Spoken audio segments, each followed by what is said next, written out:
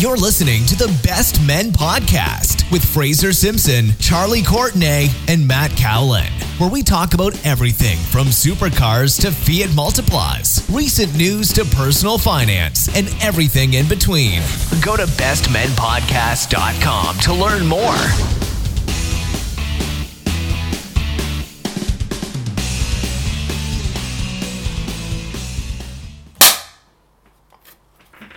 And we have started. Well, no, we haven't started. That was just syncing the audio. Oh, well. It felt good. Felt like the start. It was satisfying, wasn't it? Okay.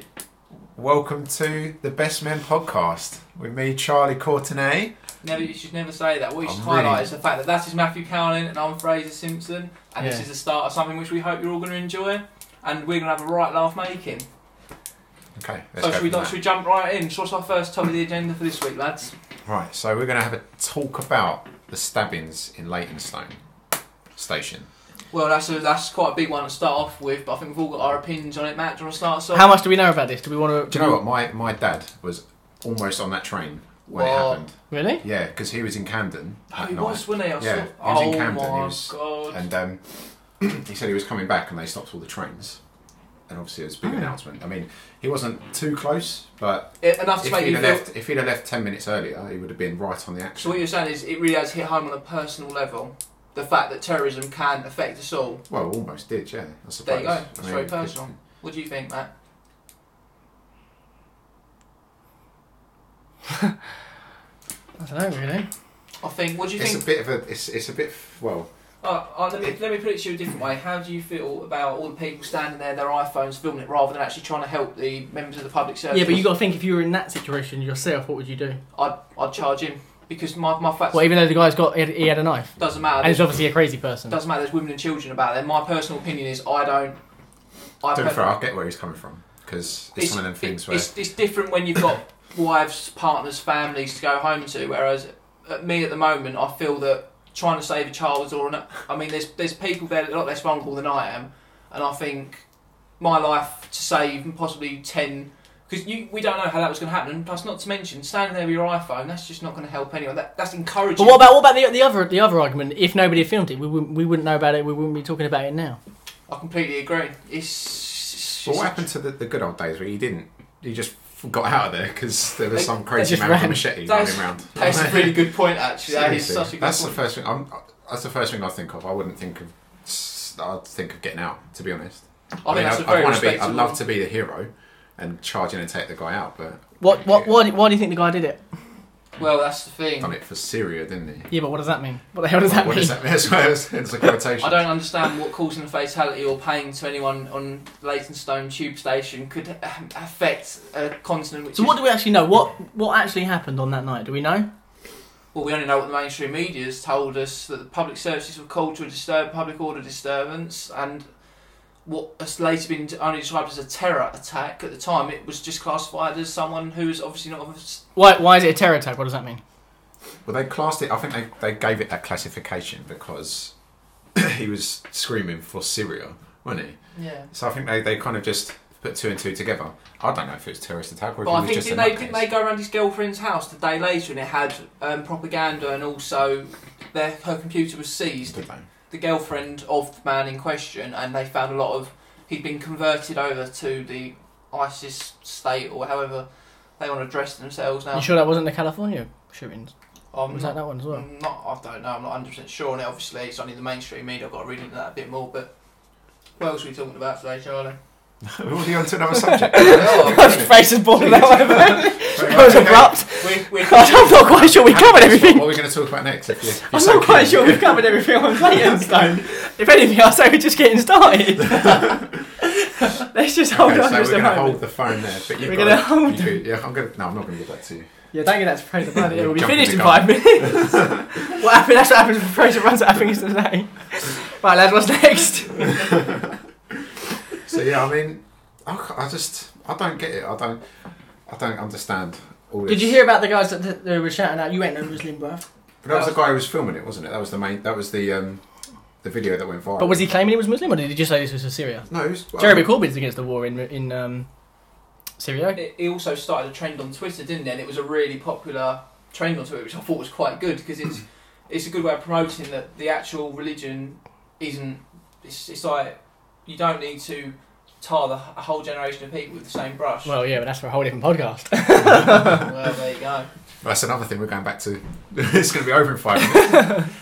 Well, that's how that goes, unfortunately. Yeah, well, I mean, the guy who was saying, "Oh, you're not even a Muslim, bruv." But the thing is, he never claimed to be Muslim. He just said this is for Syria. No, that's the thing. That's where. So why are we saying he's not a Muslim? Do we say he's not a Christian? That's where the stereotype's coming from, isn't it? Some guys running around a tube station, stabbing people with a machete, and it's just all of a sudden, instantly, he's a Muslim, he's a terrorist.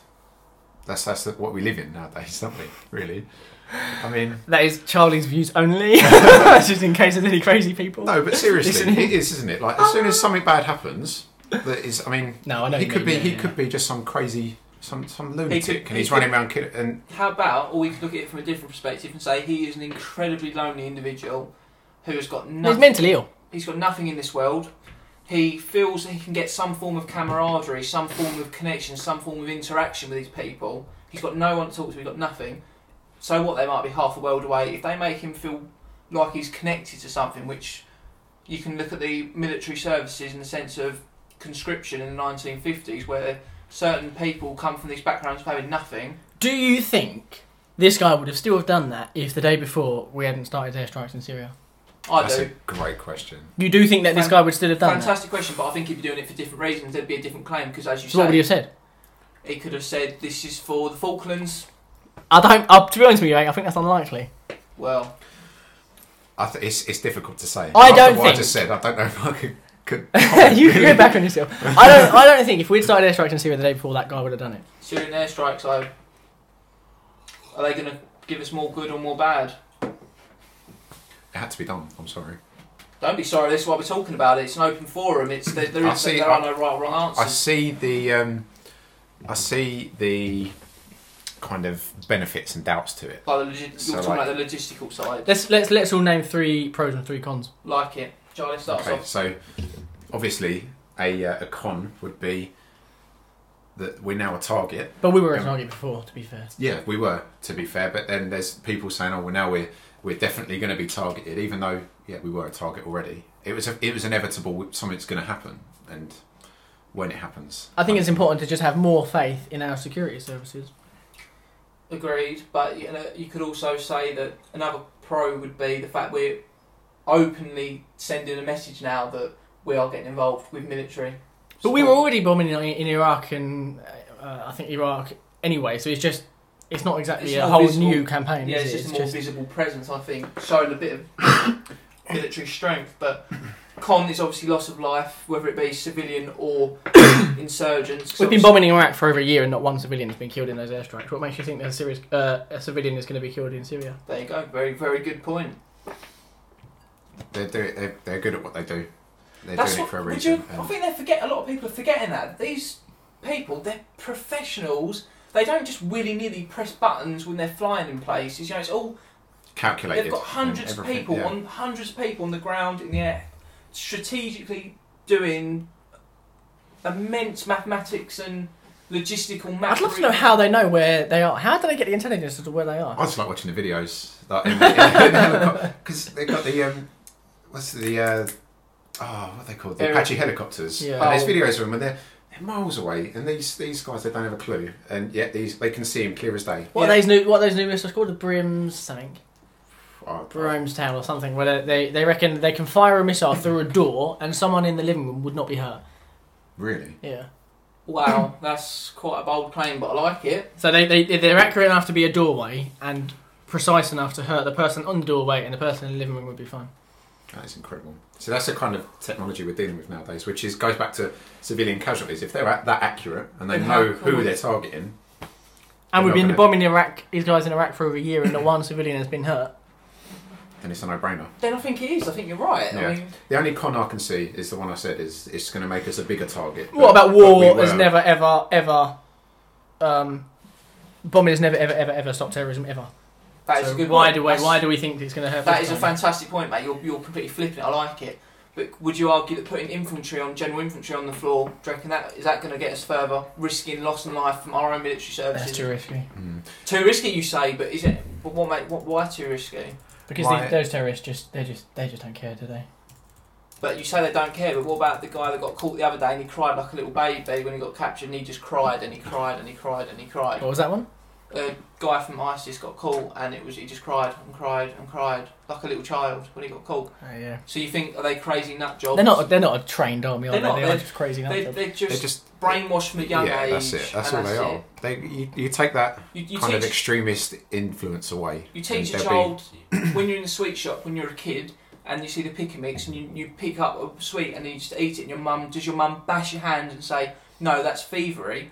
Or does your mum turn and say, oh, it's only a penny, don't do it again, and carry on shopping, right? Because in later life, you remember that. You always remember that trait, yeah. It's a hard one, but let's look at Paris. They've just, from what I've read the other day, they've just shut down 10 mosques, right, with the intention of shutting down 100 more. They banned the burqa originally, and they're one of the biggest strongholds in Europe for anti-religion movement. So you can have your religion in your own home. See, that's I don't know whether I agree or not, because they've got very low crime rate. It's one of them. That's a really touchy subject, isn't it? It is banning religion. But it's not a question of banning religion. It's in the public place though, because it's not banning. You can do it in your own home. But look at the Crusades. Look at all the other huge religious movements. Only results in death in public opinion. So put it in your own home. The only person you can hurt is yourself. Yeah. No. I in a way, yeah. We should. We're a Christian country. I'm not religious, but we're traditionally... Not anymore, because they're shutting down the faith schools now. I don't know if you heard this today. They're shutting down the faith schools because it conflicts with... No, it promotes diversity, apparently, which is not what they wanted to do. But that's a whole different subject.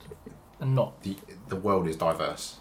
I think it's not just the world. I think it's more that England as a country, that we're so multicultural now, which is in no way a bad thing, because...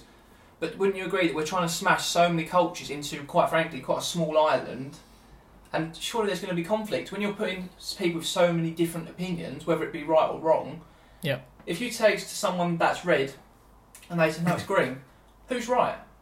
Because they're going to passionately believe that they are right. And it's always going to lead to conflict. Yeah. So, I don't know what to say. In terms of religion, in the open, I think Paris is definitely in for more trouble, what with these closing of mosques and things. Do you think the airstrikes will do anything? Personally, I do. I've got every confidence. What do you think it's going to do? I understand the argument in cutting off their financial supplies. Like first started with bombing the oil fields where they get their money from. Yeah. I think with good strategic planning, we can maybe alleviate some of the problematic people, and with any luck, cut their finances. And eventually... Do you know, ISIS are the best funded terror group. They more than the Nazis. They've got enough to go for over a year if they didn't earn any more. Their annual revenue is over $1 billion. But God, Jesus Christ. But contrary to that, apparently... Because they earn money through the oil fields. They tax the in inverted commas, tax the people of the country that they've taken over, like they've got some of it. Oil was a big one. There was... They're also getting privately funded people all around. They're getting funded by... People, Saudis buying the missiles off them, and every other country and every man and his dog, and also hostages and ransoms and stuff like that. And it works out to be over $1 billion. The thing is, you're going up against a force which have got no rules, they've got no scruples, and they've got no decency. So that is always going to be a dangerous person, because one of the oldest expressions is there's nothing more dangerous than someone who's got nothing to lose. And if you've been brought up with nothing to lose, life is cheap. You can do what you want. You've got a gun at the age of 6. You can take a life at the age of 6. That's a pretty scary thought. I think we're getting really deep into this, and I think it's probably a good idea to have a break, come back with a different subject, and then carry on with it next week. Okay, good. Okay. Let's just go to an advert, which we don't. So while we're all sitting here, guys, where did it all start? So, as I was saying, we're going to talk about how we started the podcast. So we was in... How did we start the podcast? We started the podcast. It just sort of... It all kind of... Yeah, I mean, you get in your flat kind of thing, kind of... The venue. That got us back together as a trio, because we were kind of off doing our own things, and obviously it was the Lakeside trip, wasn't it? Lakeside shopping centre. The Great Lakeside trip of 2015. And may I jump in and ask, how did we get to Lakeside on this faithful trip? Oh, well, that is something I'm going to pass over to Matthew. I think this is a Fraser story, because Fraser feels a lot more passionate about this than I've ever cared. I honestly feel so passionate. He wants to talk about it. Go on, Fraser. Now's your chance. Lean in close. Come closer. Let the viewers hear. Right, you've got a minute. Let me get serious right now. Guys, so the Fiat Multipla. There it is. The Multipla. The reason why we're doing a podcast. The guys, I mean, the Multipla. I remember it when me and Matt and Charlie always used to meet at Sainsbury's. Don't ask me why. It just seemed to be a hub that we always just seemed to meet in Sainsbury's car park, and it's got like this slip road where you can't see a thing. But I remember every now and then when we used to meet up, there'd be this beautiful Fiat Multipla that would just come screaming around the corner with a young 17-year-old Matt Cowlin in the most absurdly, beautifully retro, right wing, left wing, whatever you want to call it, Fiat Multipla, which is obviously famous for the free abreast front seating. So, guys, it's the double shot. Do you know before that Multipla, I had another Multipla, a black one, the old school one? Because do you remember the old school one had the actual the frog lights? Yeah, we had that one before as well. Because you know that. He's a connoisseur. It's because you've got great taste. Yeah, and when this one dies, we're going to get another one. I don't blame you, because as Charlie just said, it does kneel the shotgun rule, which is a good thing. It doesn't. But so that's where the beauty of that. And we're talking about like 50 cupboards, and Matt had nothing but scratch cards in it. What do you mean scratch cards? You had an addiction to scratch cards. You couldn't get in it without. Do you think now is the appropriate time to talk about my advent calendar? Yes, I was actually just about to mention that. Matt, you've got to take this one. Give Courtney the credit, mate. I think to me, it's just an advent calendar. You seemed a lot more excited. It's the amount of effort that your partner's gone into for it. Not to mention, she's the amount of effort she's gone to ruin your life again. Yes, Charlie. I was in rehab. I'm sorry if she can hear this outside, but. It's a contradictory one. She's going to get you into a downward spiral. Right, guys, all the scratch cards. I think we need to explain what it actually is. But it's handcrafted. How do you describe it? Handcrafted village with your hands. That's it. It's a village, which has got a corresponding chocolate of mixed variety, which, let's face it, is attention to detail, mixed with corresponding numbers to scratch cards, which Matt in the past has suffered somewhat love affections with. What have I suffered? It was a worry. It did get to a point where we did contemplate dragging you, putting a bag over your head, and dragging you into an intervention. Beating. Why is that? Because when we got in your Fiat Multipla with 50 cupboards, it had 50 cupboards bulging with McDonald's barbecue sauce and scratch cards. They were the good times. Oh, those were the days. And now we're sitting in your lovely new home talking about your advent calendar that your partner's just made for you with love, care and affection, mixed chocolate. Talking about being cards. 17 years old in Sainsbury's car park with your mum's car. I mean, to be fair, it did beat my Ford Fiesta, which had no rear suspension. It was a bit of an issue, which every time we went round the roundabout, he thought he was going to die. That Fiesta was beautiful. That Fiesta was we almost did die going round the roundabout near mine. If you remember, if there was a woman and a kid there, they would have been dead. What happened? We had a puncture, and it literally, because the car had no rear. Sod. Right, it was bad. We were being told the whole way back from college to mine. That was from college. Oh, from college. To mine, so he was dropping me off, and we were being told by phone call that he had a flat tyre by Dan, wasn't it? How did you know? How did Dan? Because they were following us. And they said to us, "You've got a flat tyre," but he was like, "They're just winding us up." Because they literally just non-stop wound me up about it. I'm jealous of it. We went round the roundabout near mine, the little mini roundabout, and we turned the steering wheel, and guess what? The car went having none of it. It just carried on going straight on. And we were just like, this is a little bit of a strange one. Seriously, we would have killed someone. Oh, yeah. Did you crash? Yeah. It weren't like a 360 total that you're thinking of, but we just sort of mounted the curb. Hit the little fence, and was there any damage to the for car? about 2 years. No, that was there damage to that car, Charlie, man. That car was a beast. It was indestructible. It could take anything. It was, honestly, you laugh, but I think it was broken to the extent a car can be broken while still move, and that was it. Yeah. Have you ever had a crash other than that? No, other than that, I've been quite lucky. My fourth day of driving, I was hit up the bum by someone. I'm not going to say who. I'm not going to say which gender. Do you know who? No, I don't. Well, I didn't know personally. But they hit me. I can hear that in there. Stop it. So I was hit. And she wrote there it slipped. the gender which I'm not naming, They, which I just did. They Hit my beautiful little Citroen Saxo, which you've still got. Which I've still got on my drive, and my bush My bush on my drive is eating my car. Well, it's probably been anchored there for best part. It probably is. It's probably intertwined into all the parts. It's probably the gateway to Narnia in there now. Probably is. Should we go have a look? After this, I think we should get some listeners. We'll go down there. Anyway, So wrote my car off on my 4th day of driving it. My 4th day. Passed my test. Got in my lovely little Saxo. That first car. So hard happy. to afford. On my way to college. Bang. Boom. Gutted. Hit it. She right hit up it. The rear. Was it bad? It weren't bad at all. Do you know what it was? Do you know what wrote the car off? I needed a new bumper. that's how valuable Charlie's done. That new bumper and that new crash pad painted was more than my car. Can you believe that? £900 for a Citroen bumper. Guys, let me bring up another subject here. So I agree with what you're saying, Charlie, but for first-time learners, after you've just passed your test in this country, do you or do you not believe, this is completely up to you, so I'm not going to have an opinion on this, do you believe that a first-time pass, should they have a brand new car? Should they go down the route of spend more money but have the security and the safety of knowing they've got the latest airbags, the latest anti-skid control? Or do you think they should go down a more humble route of working all summer just to get that 500 quid together, really not going out, really putting in the blood? Not that you're biased. It's a completely open question. Completely open-minded. Not a lit at all. Well, my first car was a new car. Yeah, but that's what I'm saying. It's completely down to each individual. What do you believe? Do you think it should be the cheap and cheerful option, or just go stream? Do you know what I think? I think if you can afford to, and you're comfortable with being able to afford to get a new car for your first car, then go for it.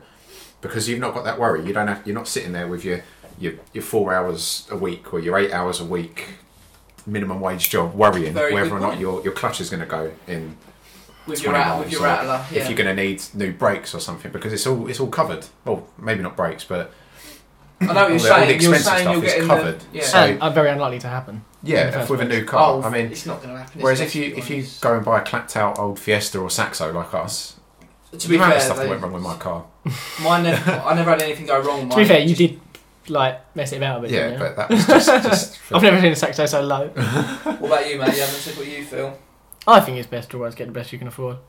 Yeah, but do you think you should push yourself? Do you think you should? Well, I didn't push myself when I got that new K8. It was perfectly adequate. Do you remember the black and red one? It was incredible. It was a lovely car. But what you're saying is you were in a position to afford it. But when you hear about these 17-year-olds that they think it's so great when they drive past these lovely showrooms with these really nice salespeople, and they've, like Charlie just said, they're on their 4, 8, 12 hours a week while attending college, university.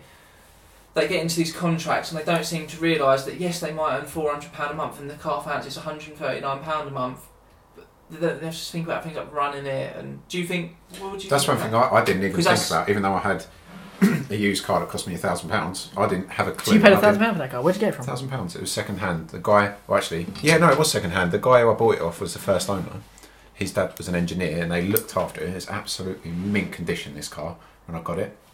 4 days later, written off. Where did you get it from? Where did you find it? It was on Auto Trader. I'm trying to think where I got it from now because it was a few years ago, isn't it? Yeah, that's the problem. When you between 19 and 23, I think your life. I know a lot of people say you never wish your life over. It just goes very quickly, doesn't it? Anyway, we should probably start thinking about wrapping up. Did we want to talk about this? What we were going to do last now? I think that's a good idea. Do you want to explain the idea? So basically, every week at the end of the show, we're going to look at the main news story on BBC News UK. Not look about. And we're not going to look at anything to do with the the story. We're just going to look at the title and try and discuss it and work out basically what it is and what we think of it. So do you want me to give you the headline? Let's go. Go on. You're the. So the headline is: Co-op chain accidentally introduces 20% discount at stores. What do you think so far? Isn't it? Well, we'll come back to it. What do you think so far? I think that is madness. Ridiculous. How do you accidentally? Well, let's get there. For a big company, it's not like the picture of the guy. That would be says my it all, reaction. I think, really. I would say that's probably staged. The East of England Co-op intended to have the offer at just one shop in Clacton, however, accidentally rolled it out to all stores. I agree with Matt. I don't think anything's ever that big can be accidental. That just seems. Surely there are more than one people. The error was corrected a day later. Before that, the company had lost about 43,000. We're reading into the story too much. I thought the idea was just. No, we can read into the story after, just not prior to it. Okay, let's cut that bit. Okay. I think it's just stupid. How it's obviously a publicity stunt of some sort. It's just how can one store? It says the East of England Co-op. So one branch. So your Primark, for example, accidentally rolling out a discount to all Primarks. Could that happen? Definitely not. So that's what they're saying has happened. You'd have to go through the head office. They're saying the East of England Co-op intended to have, unless it's like the head office meant to have it at just one shop, but they accidentally did it all shop. Does it say head office? It said the East of England Co-op intended to have the offer at just one shop in Clacton starting last Wednesday. However, computers introduced it at the checkouts of all 140 stores across Essex. Norfolk and Suffolk. The amount of checks that all that has to go through. God, look at that though. You think they'd lose more than £43,000? Is that all they lost? That is crazy. Well, to be fair, a loaf of bread in the Co-op was about £85, so... £85? Yeah. That's an expensive loaf. They're not cheap in the Co-op, mate. The Co-op, I started off with the Co-op. The offer only applied to cans and bottles and packets. Not alcohol, tobacco, fresh food. Anyway. Okay, so that probably explains the lack of money that they've lost. Yeah. Because I mean, 43 grand is probably like me dropping 40p on the floor to that company. 40p is a lot of money. All right, remember back in the college days, 40p. Don't talk to me about the college days. That would have got you a baguette. That would have got you water. That would have got you a bottle of water. That was me. No, I think what you're referring to is me saving up for my car that I went down the route of saving. This guy. How long have you had that Civic for now? I've had it since I was 19, but the story behind it is a bit of a. If I could go back in time, I'd slap myself in the face. You had that long when you were 19. You got that when we were still at college. No. Yeah. I was saving up for it in college because I got my first car, the Rattler, the Fiesta. No, you did have it in college. You did towards the end of college. You had that car. Yeah, but I was 19 then. Well, that was why. Because I bought. No, hold on. You weren't 19 in college. I must have been 18. You was 18. I must have been 18 because I spent years working the summers. I mean, what was it? Bread and water when it. Honestly, yeah. No, you laugh, but and if I literally had penny jars. He had this special hearing. He could hear where exactly he could pinpoint. It was like sonar. As soon as that funny. And there was one time that springs to my mind where a 20p piece was dropped, and I swear to God, I looked at Charlie and I said that was a 20p piece. He looked 5 foot to his right, and what was it? 20p. And remember the other day when we was in the town centre. And that woman dropped a £5 note, and I saw it go, and he was like, "There's £5." It's the sort of thing that don't leave you when you spend that long saving. What did you do with the £5? Oh no, the woman picked it up, but I had to hold him back because I know, Fraser, that's not yours. He was physically jumping, foaming at the mouth. He was. But the £7,000 that I ended up saving up for that car, which again I'd like to slap my past self in the face for spending that stupid amount of money on a car. Oh, that car's done you well. How much did you spend on it? $4 grand? 7 when it was. I bought it. How did you save up $7 grand? How did I save? Be honest. I feel like there's something else going on here. No, honestly, the £7 grand come from selling my original car, and every year. Hang on a minute, what car? Ford Fiesta. How much did you get for that? I want to do the maths. £500. Hang on a minute. I've got a calculator. £500 from the Fiesta. I don't know my exact funds, but what I do know. I know that what happened, Fraser? Every year, my nan and granddad they'd have this huge jar, like classic jar thing. They'd put. For when my granddad's a cab driver, if he got any loose change, like 20s, 10s, and so he'd just bung it in. And over every year, I mean, it was huge. And they gave that to you? They gave it to me every year. How much was that? Honestly, it varied from 200 quid to 500 quid. Because the reason being, lads, my nan wasn't very good with money in the sense of she was used to the old system. So £1 coins to my nan, she would sometimes see as 10p or 5p useless. In other words, she'd bung it in this big jar. And sometimes you bung 5 of them in there, and you just sit there and think, God. And obviously, every year I went to Tesco, and I used their Coinstar thing, straight in. If you lose 20%, you lose 7%. Is it 7%? No, it's 0 point something. No, it's not. It's 7%. Well, either way, when I'd done it, it was a bit cheaper. Bearing in mind it was a few years ago. And I'm not to make working in Primark, just working. And I sold my motorbike as well, didn't I? How did you buy the motorbike? How did you get the motorbike? You had the motorbike since you were 16, didn't you? 15, 16. Oh my goodness me, that hairdryer. That was amazing. It was amazing. You could get into, from that, if it was 100 yards, you could get from first to like 6th. Fifth or 6th, and it would still be pulling. me. It was literally, you could see me coming though, because it was so big, it was just... He was the crazy frog of college. But I'd slap myself for spending that amount of money on a vehicle when I could put it towards mortgage back then. But, you know, you learn these things, don't you? Anyway,